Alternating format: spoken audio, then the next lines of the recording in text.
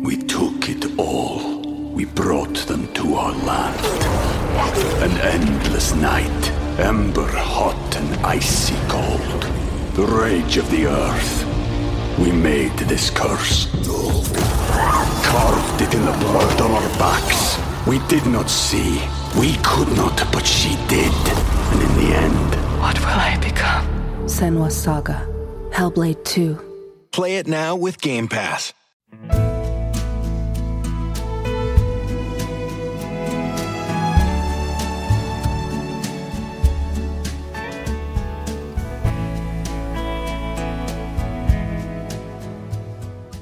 My guest this week is the founder of the amazing Eden Project in Cornwall, which has been called the eighth wonder of the world, and I really believe it is. We met 30-odd years ago when he was my producer and we recorded some songs together. I'm very happy to call him a friend, and I'm so happy that he's going to talk to me now. It is Sir Tim Smit.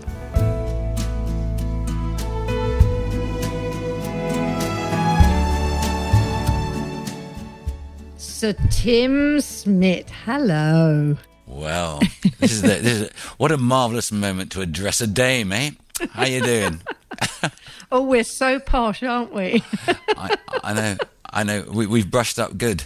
We didn't do too bad, did we? Well, you especially. You're a national treasure, lovely. Well, I don't know about that. They don't know me that well. Listen, today, which is... what date is it? May the 17th. It is. That we're recording this. I'm so thrilled that you agreed to do it today because it's a very auspicious day for you at the Eden Project, isn't it? It is. The tea leaves are running well. It's our reopening day today. Wow. It was amazing. There were queues to come in. Obviously, everybody's socially distanced, and everything's done online, which is extraordinary. I mean, you can't just drop in. You have to... pay online. You've got to be given a ticket slot, a timed moment to come in, and if you're not in there, you lose out. Interesting. The British do like to queue, though. They don't. We're very good queuers. Yeah, they don't mind, and it's great. So today, I know that there's going to be 1,870 people are already booked in, and that may go up. There are a few slots left later in the afternoon. But luckily the clouds broke, the sun burst precisely at 9 o'clock. It felt biblical. Yeah, because it's actually, I'm in West Sussex and it's pouring with rain. Someone's looking down on you, Tim. I know, absolutely. Well, actually, looking at this screen, you're looking down on me. But you know, But I think the great thing about reopening has been the sense of unreality through us all being isolated. I don't know what the right word is. Yeah. And all my colleagues who've come into work today, they've got this kind of bemused look of battery chickens that have just been let out of their cages. You know, it's like I used to know how to make a cappuccino, but this machine now looks so strange. But I bet they're so happy to be back. Oh, yeah, they are. And the thing is, we're a very close crew, and we've tried to do these Zooms. You know, we all do them, don't we? We live on Zoom. But doing all team Zooms is a very...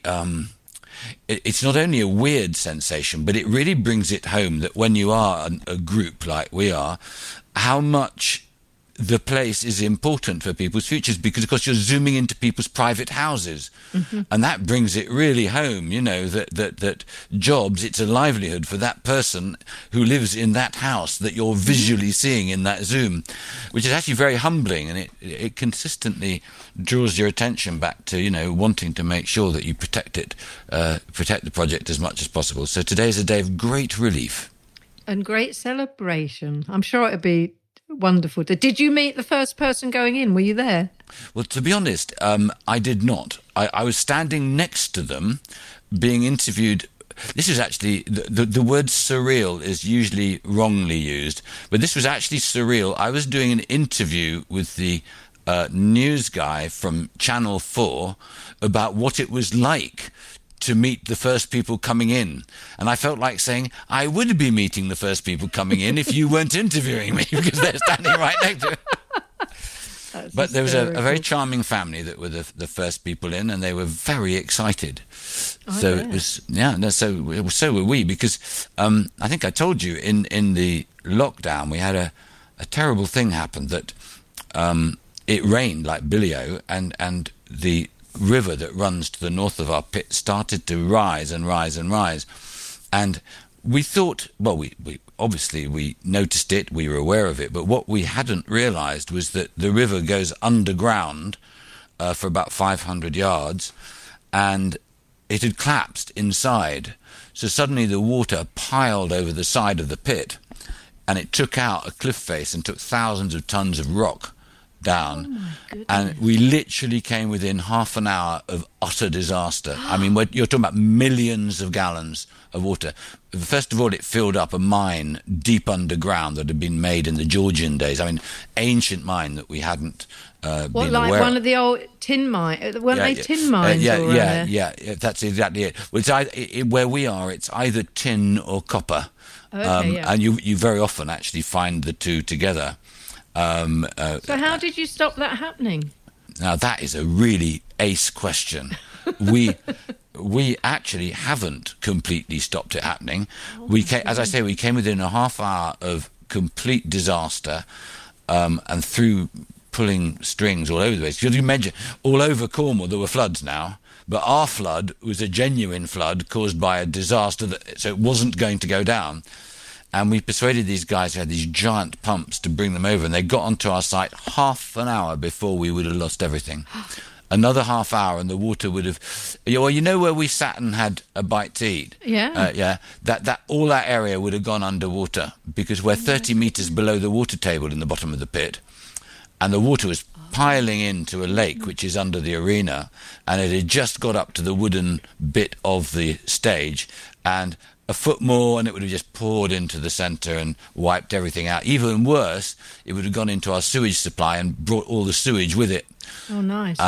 So anyway, we still have two very large pumps operating around the clock, but the good news is we've repaired the damage, we've moved several thousand tons of rock, and seizing victory from the jaws of defeat, the huge damage that took away the road access to Eden, that's why we had to mend it, it was going to be rather terminal economically, is that mending it has enabled us to put in something that we wished we'd done 21 years ago, which is we want to have a waterfall, but one that we're in control of. You know what I mean? Next time you come and visit, there will be a thundering waterfall. Ooh, how exciting. I know. But that, I mean, I'm joking aside, it must have been terrifying. Although, I can't imagine what you must have felt like. Did you panic, or were you in good control?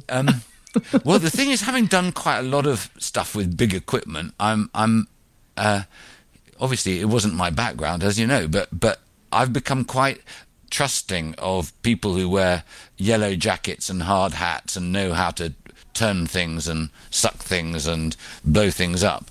So, I felt pretty good. The thing that was most frightening, after we had the pumps working, the thing that was most frightening was that deep underground, where this mine was, which was 30 metres below us, but, we couldn't get it, there was now a lake that was up to 20 metres deep with millions of gallons of water, because the river was just pouring into it. And we were very, very worried that the weight could actually create an explosive force behind the cliff face and then go bang. Luckily, having given you the big build-up, we managed to get some suction pods down there and started to lower it. But for a few days, we were extremely anxious. Not as anxious as we could have been, because, of course, we were in lockdown, so the general public weren't in. I'd say at least there weren't thousands of people there. No. Well, I think that needs a slug of tea. Are you drinking tea with me today, Tim? Well, actually, I'm having some very fine coffee here. You're allowed. Bought from Costa Rica. Oh, very cool. From next to our project in Costa Rica. So it's not just any old coffee. Oh, what's your project in Costa Rica? I don't know about that. We have 10,000 acres there. It is an astonishing project.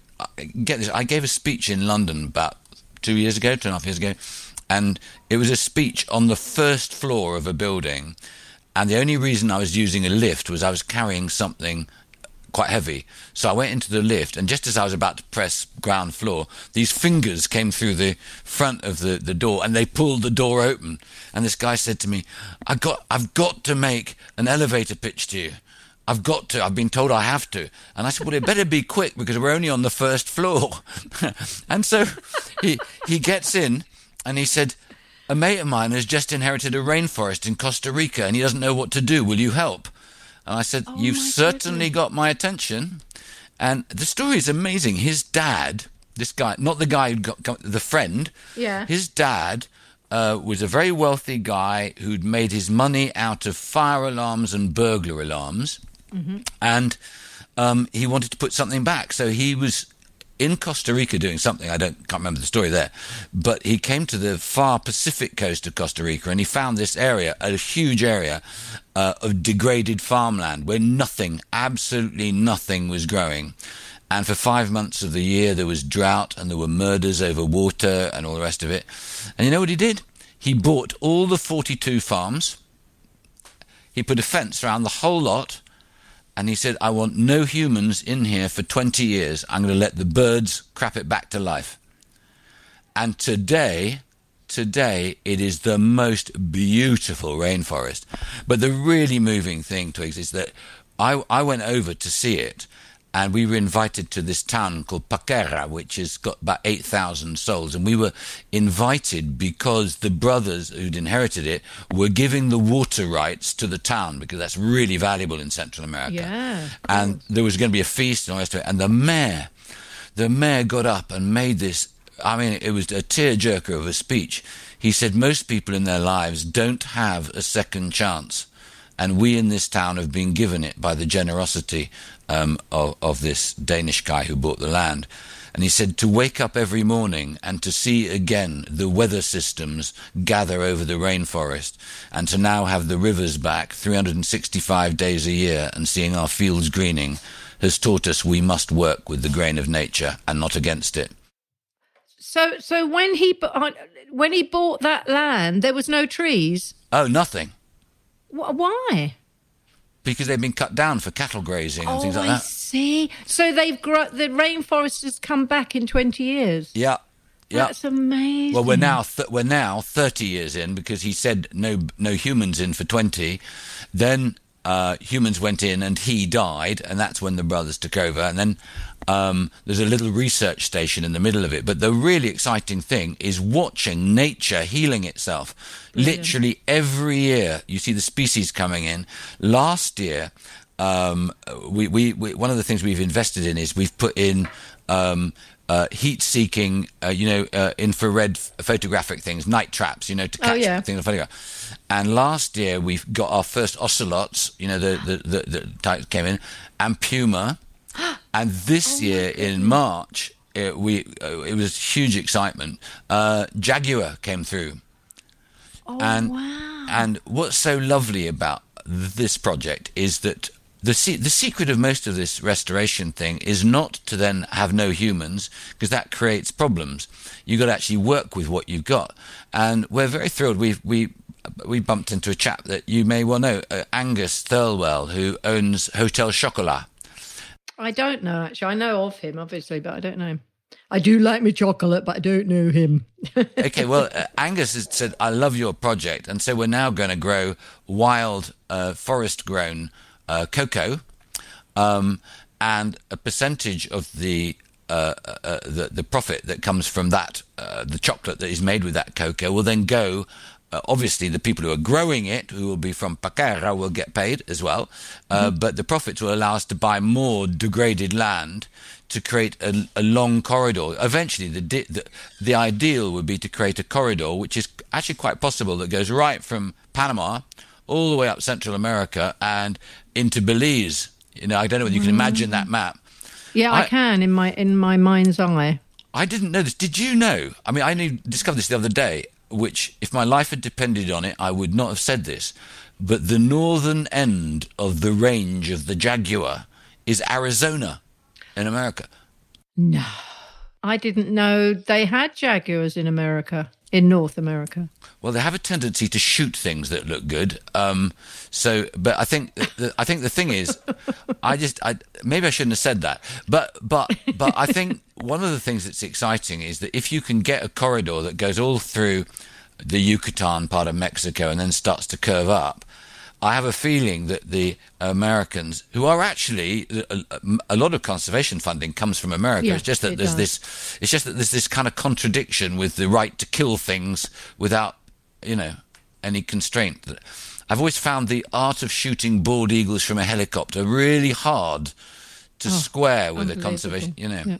But anyway. I think you're right. I think majority of Americans would agree with us. But then you have got the rifle lot to deal with. Yeah, the right to bear arms, honey. I know it's a really difficult one, isn't it? Because I think it's very easy, and obviously as an environmentalist, it's if that's how I was to describe myself, it is incredibly easy to be lazy and critical of a politics you don't like, without being self-critical about what you might be doing wrong yourself. And I would say that about rifles and bearing arms and things, I've been reading a book recently someone recommended to me, which is Theodore Roosevelt's History of America. And of course you forget that America was built by sort of pioneers cutting their way through. Yeah, they were murdering a lot of Native Americans and all the rest of it. But their whole tradition was that they set up these townships and then states which were completely independent. They were going on. It makes you wonder, though, doesn't it? Now there's no land for people to go and be pioneering in. What happens to all of those people that were pioneers with that mentality? I know. But, there are still quite wild areas in America. Yeah, no. Carly, who, my daughter Carly, who she was a little girl when you met her, but her dad, my first husband, his family came from the Adirondacks. Oh, right. And apparently that's way up state New York. I think it goes as far as the Canadian border. It's very beautiful. And it's, again, full of bears. And apparently they haven't even, mapped it all because it's so huge. No, I think you're right. I think you're right. Because America's so... America is amazing because it's got so many diverse and different areas. I found out once that kind of 80% of Americans don't have passports because I think they feel they've got everything there, which they have.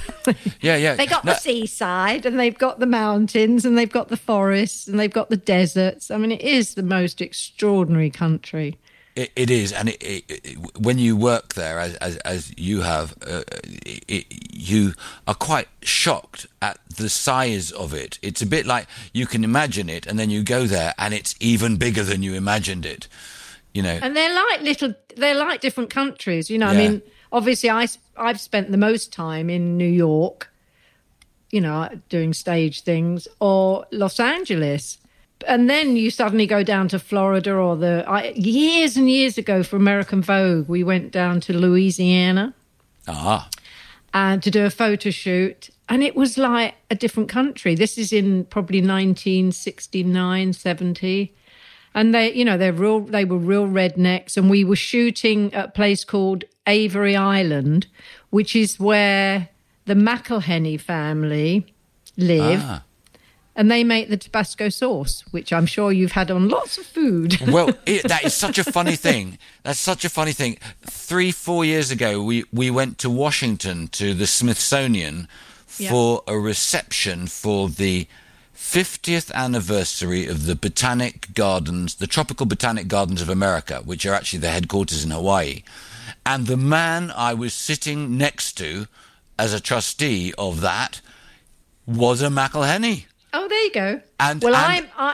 It's probably the guy I met. This was probably his son or grandson, because I'm talking about 1970, and this guy. He's probably dead now. Pardon? He's probably dead now. That guy. Yeah, that guy. Yeah, because he was in his. I was 19. He was probably in his 50s, and they were. But that place was like Louisiana. I mean, I'd never. I'm from Neasden, love. I know. I've never been anywhere like Louisiana. And we did a shot of me in a kind of very pretty white kind of long dress. And we were on the edge of a kind of bayou, I suppose you call it, with water. And the photographer said, just take your shoes off and just paddle on the edge. And then somebody came up and said, I wouldn't do that, honey. Alligators. You've never seen me move so fast. Oh, that's brilliant. That's such a good story. That's so funny that you would. That's probably his son or his grandson. Yeah, he insisted on giving little pots of Tabasco to all of us at the table. They've made, they're multi-millionaires because Tabasco's been going. I mean, I love it, but extraordinary. I can only use it if I put it in a Bloody Mary. I find it anywhere else, and I find it offensive. It's pretty good. It's good with oysters if you eat oysters. A tiny little dash with some lemon juice. Yum, yum, yum, yum, yum.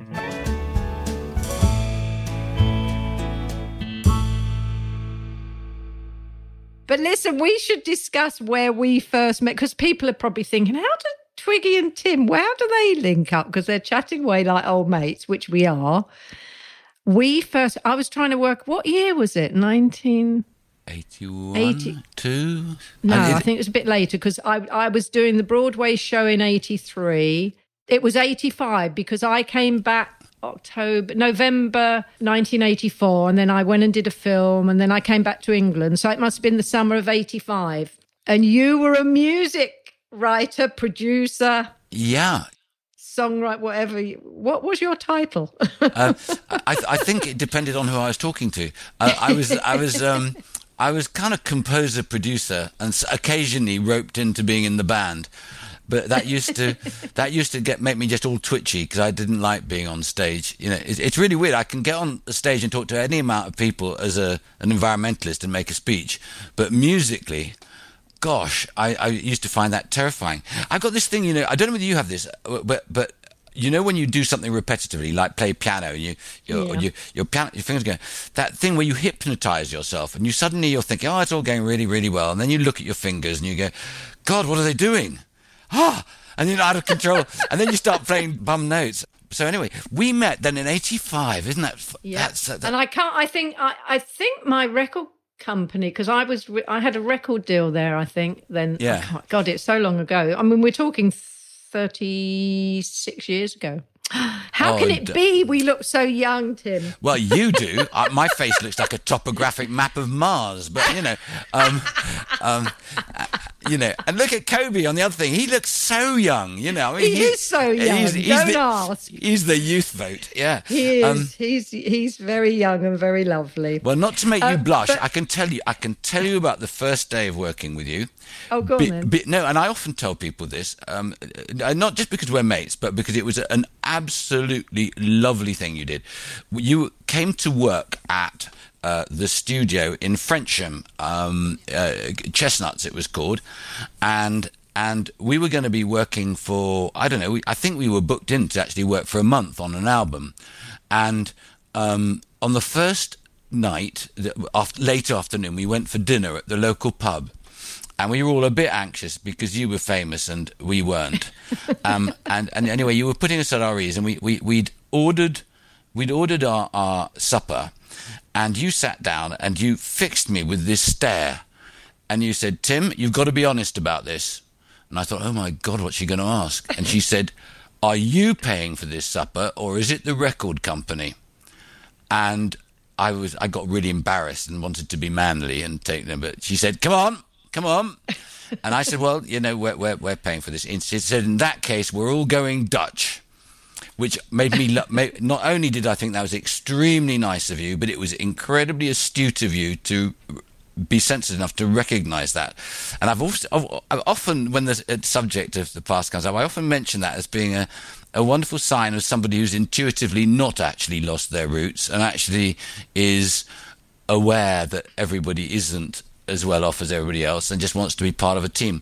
And Charlie and I hugely appreciated that. And we had a lovely time. Good. We had a lovely time with you. It's happy memory time for me working with you. And you just mentioned Charlie, who was Charlie Scarback, who very sadly we lost a couple of months ago, very, very sadly. But he and you made me so at ease, and And we got some great stuff, actually, I think. The songs were beautiful, and I play them occasionally. And it's just happy memories. It was lovely.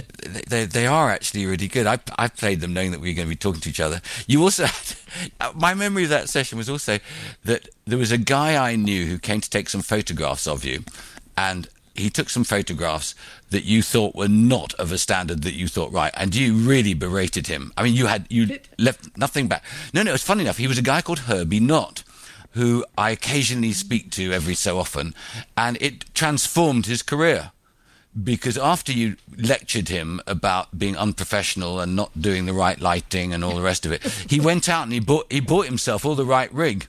And the thing that pleased him the most was that the following week, I told him that you did a shot with David Bailey, who you knew very well, but you berated him as well. So I said, "You're not alone."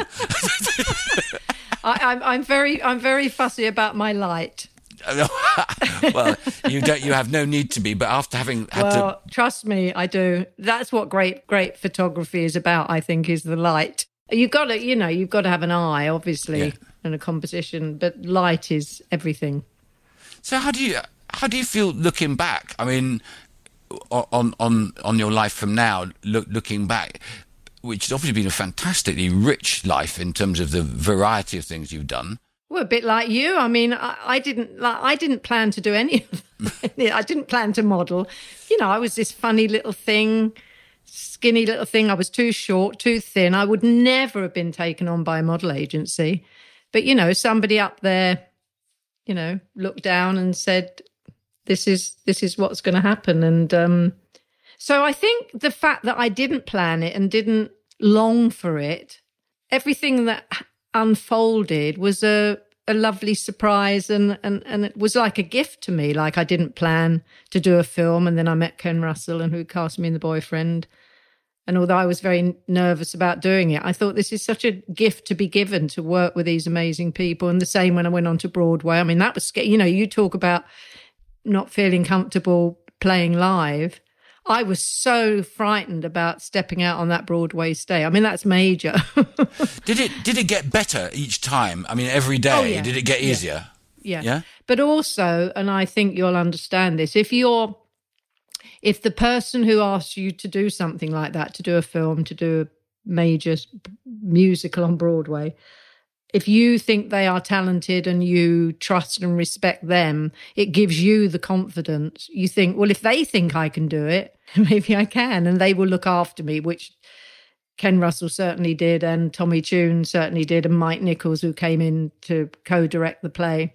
It does give you a huge confidence to go out there and try. And also, you end up thinking, well, the worst they can do is give me a bad review. They're not going to kill me. Well, I hope not, but... Yeah.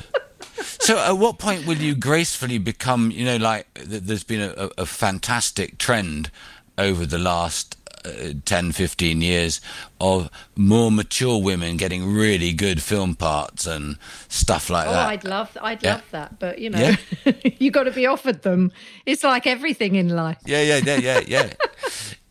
God. But no, I just feel but also for me, my personal life has been very important as well. My kids, my husband, my now grandkids, but so I think it's finding that balance. And when the lockdown happened, obviously everything stopped in our business completely. You couldn't travel, you couldn't do anything, could you? So, and that's when this podcast idea came through. And it's actually been wonderful for me because I've caught up with people I love and my friends and some people I don't know but that I think are great. And it's actually kept me sane. And and it was a whole area I knew nothing about. It was Carly's original idea and said, "Oh, Mum, you should do a podcast," because she was at a lunch where I was nattering away to old friends. And she said, it'd be brilliant. You tell all your stories and I didn't really know what a podcast was. I mean, it wasn't in my kind of sight, really. It's an idiom that's actually, I'm sure Kobe will agree, it's an idiom that was made for you. Now, as you chat, it's Are you trying to say I talk a lot? I didn't mean that. You talk so well. Oh, well, thank you. took it all. We brought them to our land. An endless night, ember hot and icy cold. The rage of the earth. We made this curse. Carved it in the blood on our backs. We did not see. We could not, but she did. And in the end... What will I become? Senua's Saga. Hellblade 2. Play it now with Game Pass. It's funny enough. I mean, another thing I remember that we did together, which was a bit odd, but also, and again, don't blush. We did the. Obviously, he sadly died very recently. The Des O'Connor show. Oh yeah, he was lovely. You obviously got on very well with him. I loved him. Yeah. You know what I remember about that show was. You did a really good performance, and we then went out into this wider area. I think it was at Thames Telly or something like that. And you'd brought your mum with you, and you'd brought Carly with you, and there was somebody who came up and addressed a sentence or a series of sentences to you, as if everybody else in the room didn't matter.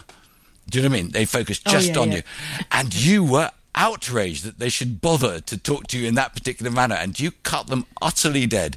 And I love that. I love that because your mum and your daughter were there, and it was a family time, and then Des came in, and you were all cuddly. Oh, he was such a sweet man. I loved doing that show. You know, I talked about you to him last October at the 70th birthday of a friend of mine, and I didn't even know they knew each other, but he was there with his wife, and I was wondering what I'd say to him, and then I suddenly thought about that event at Thames Telly, and it was all kind of a bit lovely, actually. I felt a bit embarrassed I'd even started that conversation. I'm not like that. I don't do that sort of conversation.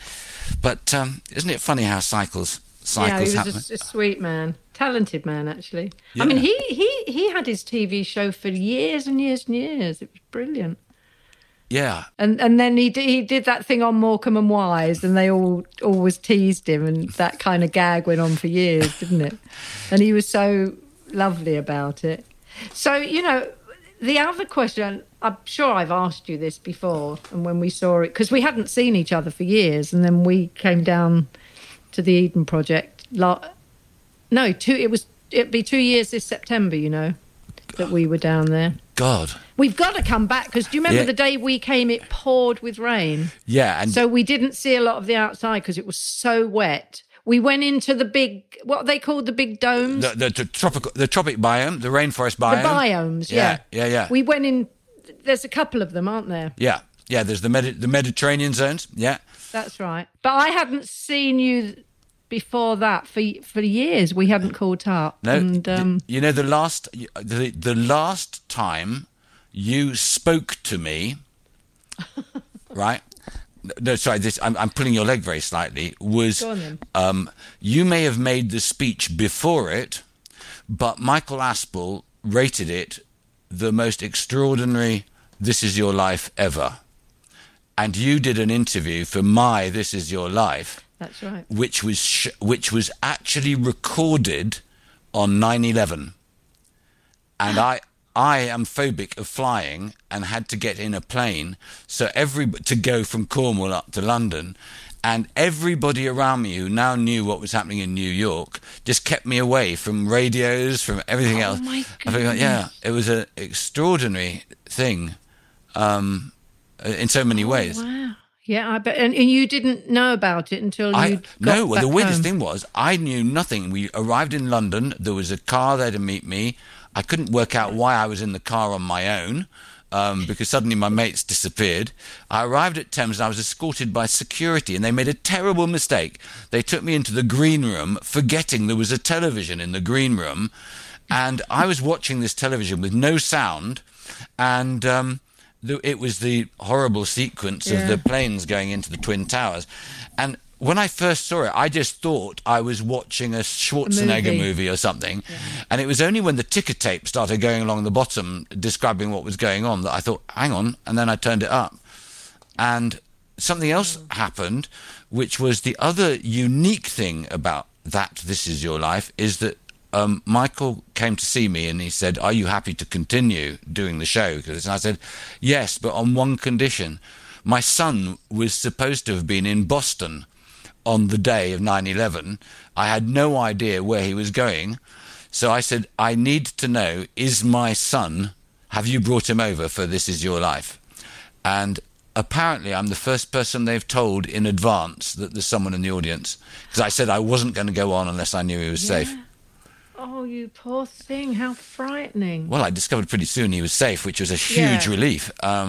Which sounds awful, doesn't it? Because of so many other people having a horrid time. I know. It's unbelievable. My God, life is so weird. Yeah. So, as I said before, we hadn't actually seen each other until 2 years ago.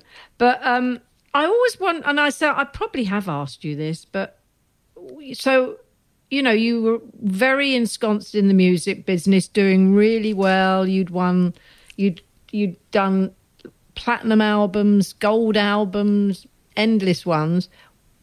Did you just stop and think, I don't want to do this anymore? Or did something happen to lead you into this totally other life? Yeah, it rained. No, this is the truth. I decided at the age of 37 I was going to trust my instincts. I was going to change my life. And I came with my then wife, Candy, to Cornwall for the first time. And on holiday? On holiday. And it started to rain, and I was standing next to an estate agent, so I walked into the estate agents in order to shelter from the rain. Inside the estate agents, I saw a house for sale, and I just sort of looked at it, and I took the paper out of the slip, and the estate agent said, "Sir won't like that." And I was really annoyed. I was really annoyed that he should presume to know what I would or wouldn't like. So I took it away, and nothing more would have happened of it, except that the following day it also rained. And I said to my wife, I said, should we just go and see that house? It just is a crazy thing. So we drove even further away. Bear in mind, I lived in Brixton, as you know, at that time. And I drove up this lane up to this farmhouse, and this tractor pulled across the road, and it was pouring with rain. And this guy came down in a sou'wester, and the water just pouring over his face. And I wound the window down, and he said, "Here, old buck, what you doing?" And I said, "This is really embarrassing. I came to take a sneak preview of the farm at the end of this lane, and I hadn't made an appointment, and I was just hoping to catch a glimpse from the side." He said, "Happens it's my house." So I went and I had tea with him and his wife in the house, and 2 hours later I bought the house. And I sold our house in London 48 hours later. And I then had to make a good reason for why I was coming to Cornwall. But the truth was, I never really fitted in the music industry, if I'm being ruthlessly honest. Well, I don't agree with that, because you were a lovely producer and writer and musician. So, but maybe you just felt within your soul that it wasn't for you. I felt as if I'd given as much to that, as my life to that. As I had other things I wanted to do, and I had a very strong sense that there was something else I was meant to do, but I didn't know what it was. It was not like it wasn't like you had an epiphany and thought, I want to do something about the environment. It wasn't that. Oh gosh, no! It was moving down to Cornwall. Well, no. So I moved to Cornwall, and then it was one of those things. This is completely true. I spent all of my spare cash doing up this farmhouse that we bought, which was, to say it had seen better days is an understatement. In fact, it had a pond that abutted the wall of the living room on the outside, but it had actually permeated all the walls. So when we pulled back the wallpaper in the living room, for example, we found there were fertilizer bags that had been nailed in there to stop the water coming in. And when we peeled that back, to be honest, it looked like something that Porton Down would have been interested in. So we spent all our money on that. And then there's this horrible, horrible moment. What am I going to do with the rest of my life? And I really didn't know. I had a sort of basically amateur studio, so I thought, well, look, I can compose film music or something like that. And my bacon got completely saved by a joke record that I had made 1979, something like that, in the same studio we worked. One day I came up with a joke record because I'd got wet in the river outside Chestnuts at the back, and I said, let's write a song called Go Fishing. And this record, it was full of puns. I can't salmon up the energy to do this. This isn't the time or the place. All that sort of nonsense with wordplay. And it was a tune not unlike In the Summertime by Mungo Jerry. It had a banjo and a bit of guitar. Anyway, the chorus went, go fishing, go fishing, go fishing by your own, and you blah, blah, blah. I go to the dentist, right? I'm now potless. I'm really worried about losing everything. I go to the dentist in Tregony in Cornwall. Why would there be a copy of The Stage on the dentist waiting room? It was a bit old, but when I opened it, there was an extraordinary article about Jack Charlton, the football player, the late Jack Charlton, was about to make a TV series called Go Fishing. And I came out the dentist, I went to find the cassette, I sent it to the company, they phoned me immediately, they said, my God, this is the theme tune for our things. And they said, have you got any other music? And I said, of course, I lied. And I ended up doing all the music for a 6-part documentary on fishing, plus the theme tune, Brilliant. which bailed me out of bankruptcy, during which time a guy I'd got to know delivered. He said, you've got a garage which you're not using and it's open. He said, I know just the thing. And I thought no more of it. I said, fine. And he turned up with a trailer, and on that trailer was a black pig. And the pig was called Horace, and we put Horace in the garage and built a little fence. Horace was very convivial. He didn't like being in the garage, so they got very strong noses, those pigs, So he broke out, and he broke down the it's actually the back door of the house that goes into the kitchen, and he decided he wanted to just come and stay in the kitchen and put his arse... He wanted to be in with the family. Yeah, so he came in and he put his arse up against the Aga, and he'd sit there and we'd talk. And, well, I talked, he listened, he was a good listener. And then after a while I realised he was lonely and I really liked him. So I went and I bought Doris. So Doris came, at which point he decided he didn't want to be in the kitchen. He had better things to do in the garage. Now he had Doris. And I had this complete epiphany when at the end of that year, in November, when you talk about, this is an epiphany. It was 2:00 in the morning and I heard a sound, and you've got to imagine the scene. There is horizontal snow. It's 2 a.m, horizontal snow, and I go out to the garage, in which I put fresh hay throughout it, and there's a heat lamp with a red glow, just in case Doris gave birth. And there was this squealing and snuffling, and there were 11 baby black pigs, this big, just snuffling around. Sweet. I tell you, it was biblical, absolutely biblical. And I decided that this was a sign. Ridiculous man that I am, I thought that this was a sign that I was put on earth to start a rare breeds park for rare domestic animals. So I went hunting for a place I could get some land to do this. I found some land. I went to see the guy that owned it. He told me instantly that I couldn't have it, but he'd just given me a very hot cup of coffee. So I had to keep talking, or else it would have just been rude. And he'd asked me what I did in my past, and I said, well, I studied archaeology. And he then uttered the immortal words that I'd never heard before or since. I have need of an archaeologist. No one has ever said that to me before. And I said, why is that? And he said, I've just inherited this estate, literally right next door to where we're sitting. And there's a garden that was once famous, but no one has been in there since the First World War, because so many of the gardeners died that my great-great-grandfather just put a fence around the garden and went to live in Italy. He was so sad that all these people, 3/4 of them died. And so the following day I found myself cutting my way in with a machete, and that really was the moment that changed my life. I fell hopelessly in love with this garden, which would become known as the Lost Gardens of Helligan. And it's the most romantic garden in the world. And I always say my heart is there, my head is at Eden. Oh, that's interesting.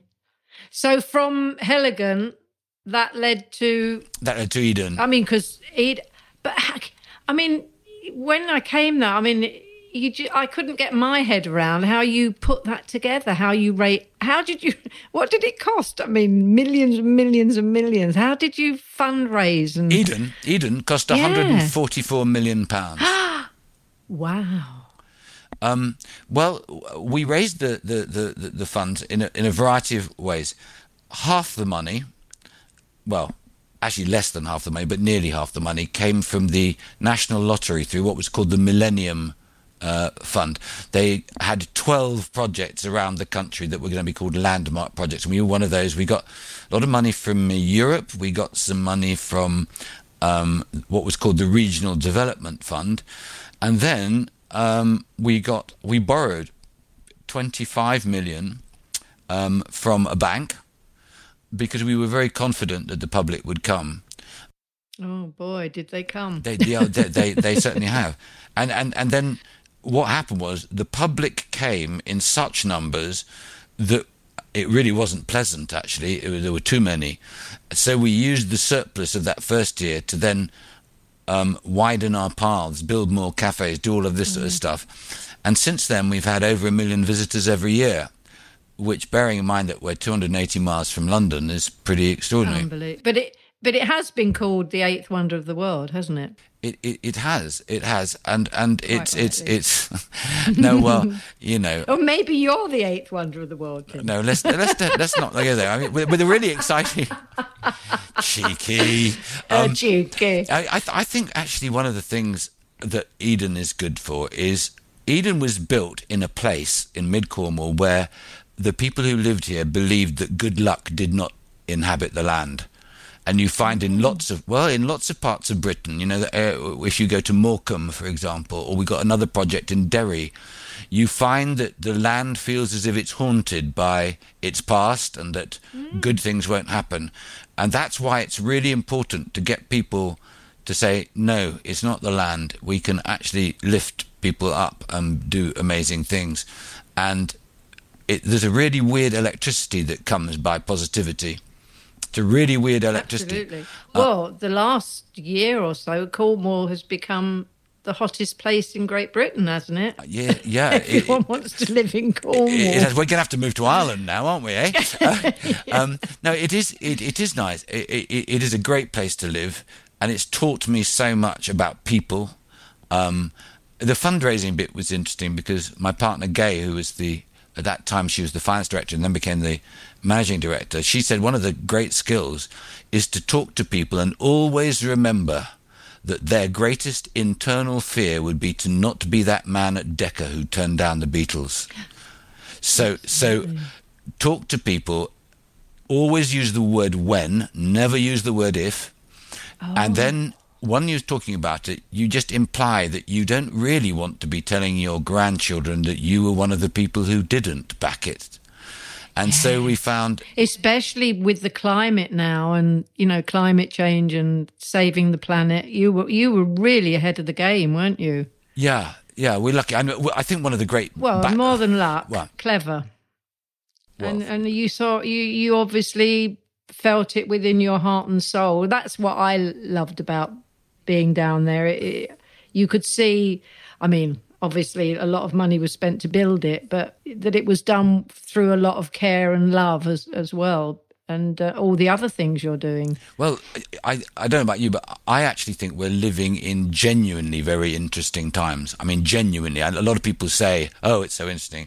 I think the pandemic has done a number of things. The first is that it has done in 8 months something that would probably have taken 30 years of an education system to teach people, which is that the world is interconnected.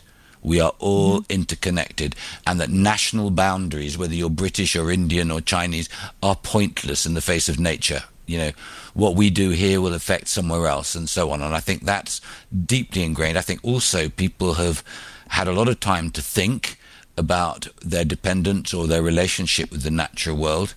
And also, I've talked to a lot of CEOs at big companies over the last 8 months. They have taken a bashing from their children. Being at home, having breakfast with your kids every day saying, Daddy or Mummy, what are you doing? You know, what is your company doing? It's actually been the straw that has broken the camel's back of resistance to a lot of these people who now see that business has got to have a moral compass. Because, to be honest, I always steer away from politics, but I think we have been through a period where politicians haven't been able to distinguish between being a citizen and being a consumer. Therefore, they have always wanted to be liked. And actually, most of us would like people who really have a view of leadership and a long-term view about where we need to go. And I think the big debate for all of us is, how do we stop these issues feeling as if they're political? How do we stop it being political? So actually, it should not be a left-wing or a right-wing thing to say, I want for my grandchildren and me that our rivers are clean, that our water is clean, that the air is breathable and doesn't kill us, and that the soil is fertile. But don't you think it's amazing? Because I can't remember myself as a child. When I see these kids on telly talking about, you know, what they want, and people like Greta, the activist, I can't remember when I saw an 8-year-old talking about it on Country File a couple of weeks ago, and he was so eloquent and so, you know, committed to what was happening in our world. I can't remember myself at that age either knowing about it or caring about it. You know, I grew up in the 1950s. We weren't kind of aware. It's amazing how the children are now aware and realise that they're the ones who've got to actually step up, to do something. I think you're absolutely... Or make us do something. Well, that's a very good point.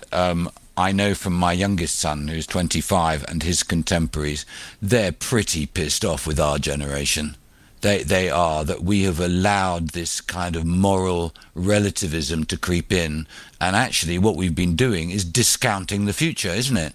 We've actually been saying, we'll have our cake right now and you guys can just have stale bread, in a blunt way. Well, I didn't even think that far. It was like, I never even thought about the planet being in trouble. And, it wasn't until, people like David Attenborough and that got into my kind of knowledge that there is going to be a problem unless we do something about it. But I was much older then, whereas kids today, maybe because it's on television and maybe because... No, but there's something you're missing.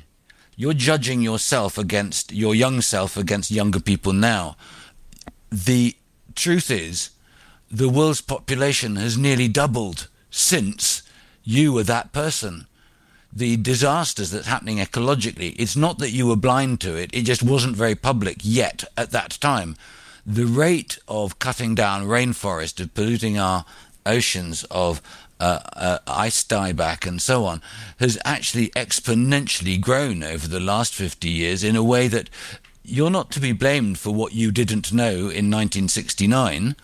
In fact, 1969 was probably the last time or the last year whether if we'd known what was happening, that would have been a brilliant thing to join us all together in protest.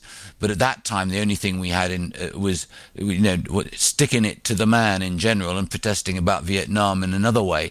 Yeah. Whereas if we'd known about the environment, that generation could and should have done something, but we didn't. And I think they probably would have done because it was all about flower power and love and help, being kind to one another. But the environment didn't really come into it. But No, it didn't. But also, we weren't really aware of it. Our sound editor today, he's youth. He's been brought up on social media at a degree of reaching people where my son did an experiment. I said, how long would it take you to reach 100,000 people? How long do you reckon it took? 12 minutes. Because if you understand exponentiality and you say to your friends, I would like you to tell 2 people each, and you tell other people to do 2 people each, you go, say, 1, 2, 4, 8, 16, 32. It's amazingly fast. A good example is, how long do you think, if a dripping tap doubled in drip, so it goes 1 and then there's 2 drips, right? How long do you think, if they were doing it every second, it would take to fill Wembley Stadium and go over the top? I don't know. 46 minutes. No. Yeah. Is that true? Yeah. Most people don't understand exponential growth. I mean, I don't. No, that's unbelievable. It makes your head kind of go, How can that be? I know. It's, I mean, you see some astonishing things. I mean, talking about good things, my partner Gay and I went to India, to Chennai, last February, to a company, a company that is regarded by people that I respect as the best company and the best charity in the world, both a charity and a company. It's very commercial. It's called the Aravind Eye Hospital, and inspired by a guy who got Parkinson's, who went into a McDonald's. He suddenly wondered if you could operate a hospital like a McDonald's. And they are 100, get this is not just 100 sounds suspicious, doesn't it? Oh, that's a bit round. They are 100 times more efficient than the National Health Service. And their surgeons are rock stars. 2 gurneys come in at once. Yeah? There's the nurse brings a kidney bowl with the operating things. 1, 2, 3, bang! 2 minutes, 48 seconds. He's taken lenses out and put in new cataracts. Throws the tools in a new kidney bowl. Washes hands. Turns round. The new gurney is right next to him here. Does it again, and they do 8 major operations every hour. 8 an hour every surgeon is doing. They do it for about 90 minutes, then they go into a kind of green room, they have a shower, they have a cup of tea or something, and then someone else does an hour and a half, and then they go back in. And they have done 36 million cataract operations in the last 20 years, and they've got up to 5 million a year in Tamil Nadu. That's unbelievable. I'd never heard of this place. When you watch this, they've trained women with no education beyond 2nd grade they've made a factory to create lenses which were costing $350 a lens. They're now making them to the same standard at $10 a lens. Wow. But so I wasn't trying to excite you about that.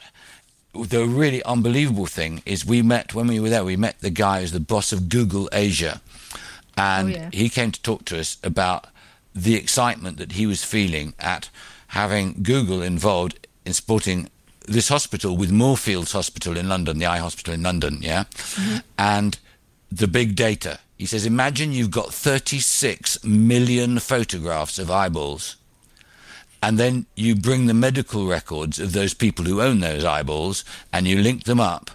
He said, it reveals a world of knowledge which you can only dream of. So, for example, when you've got 36 million retinopathies, when you see the veins in the back of the eye, and you see that in that 36 million, 1 million people who have exactly the same vein structure get a coronary. Oh, wow. He said the revolution of big data is that when you put those things together and overlap them, you suddenly see something extraordinary, that an awful lot of things you thought were symptoms are actually causes, and an awful lot of things that you thought were causes are symptoms. They're symptoms. But it is such an exciting time to be alive. I mean, this stuff is just mind-blowing. I love your optimism, and because I was going to ask you, with everything you know about, the planet and what's going on, are you optimistic or pessimistic? But you are optimistic. I've stopped using the word optimistic. Okay. No. The reason, sorry, hopeful. That's exactly it. It's hopeful. I think optimistic implies a kind of frivolousness, whereas hopefulness is a muscular word if you use it in the right way. I think we are living at a time that is more exciting than when humans came out of the trees and went onto the savannas. I think we're about to start a period that 100 years from now will be referred to as the dawning of the new green enlightenment. I really do. And do you think that the COVID pandemic has had something to do with that, to make people stop and think and rethink, reevaluate their values, their life? I've spoken to so many people who said they felt they were on a treadmill, and suddenly, because of what's happened, they want to live a different life. They want to be with their families more. They want to be in the outside environment, care about the planet, and they hadn't even thought about it before. Does that make sense? Yeah, I think that's absolutely true. I think we've allowed ourselves, crikey, you've known this more than anybody. One of the most poisonous things in our society is the newspapers, who have a mantra which is, if it bleeds, it leads. And actually, we live in a world where most people are good. Most people are kind. And we should grab that optimism and hopefulness and realize that it might just be a moment of great history for our species. How wonderful. Listen, on that note, I'm going to wrap this up because that's an amazing thing to end on. And I realise I've been chatting to you for over an hour. So we could have gone on for 10 hours. It was a great pleasure. It was a great pleasure. So I'm going to say bye. Bye.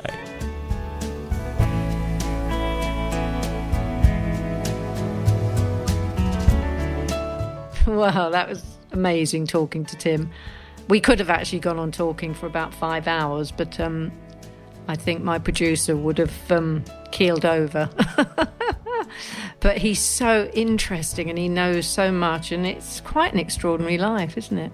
And he's so hopeful and optimistic. And if you haven't been to the Eden Project or the Lost Gardens of Heligan, do go.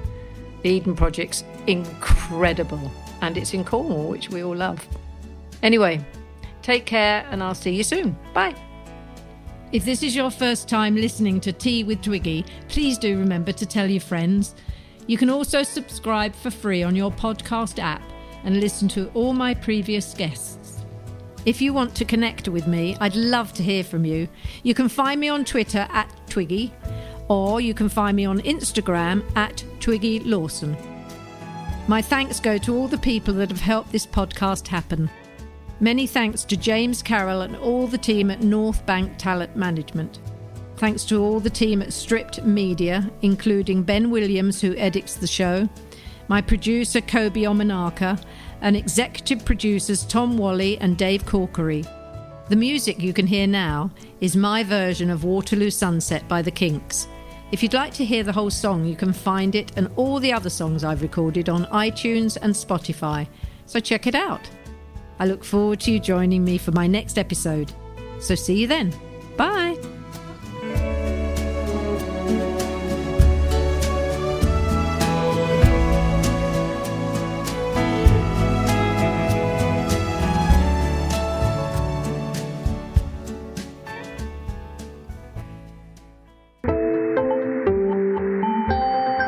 You just heard a Stripped Media production.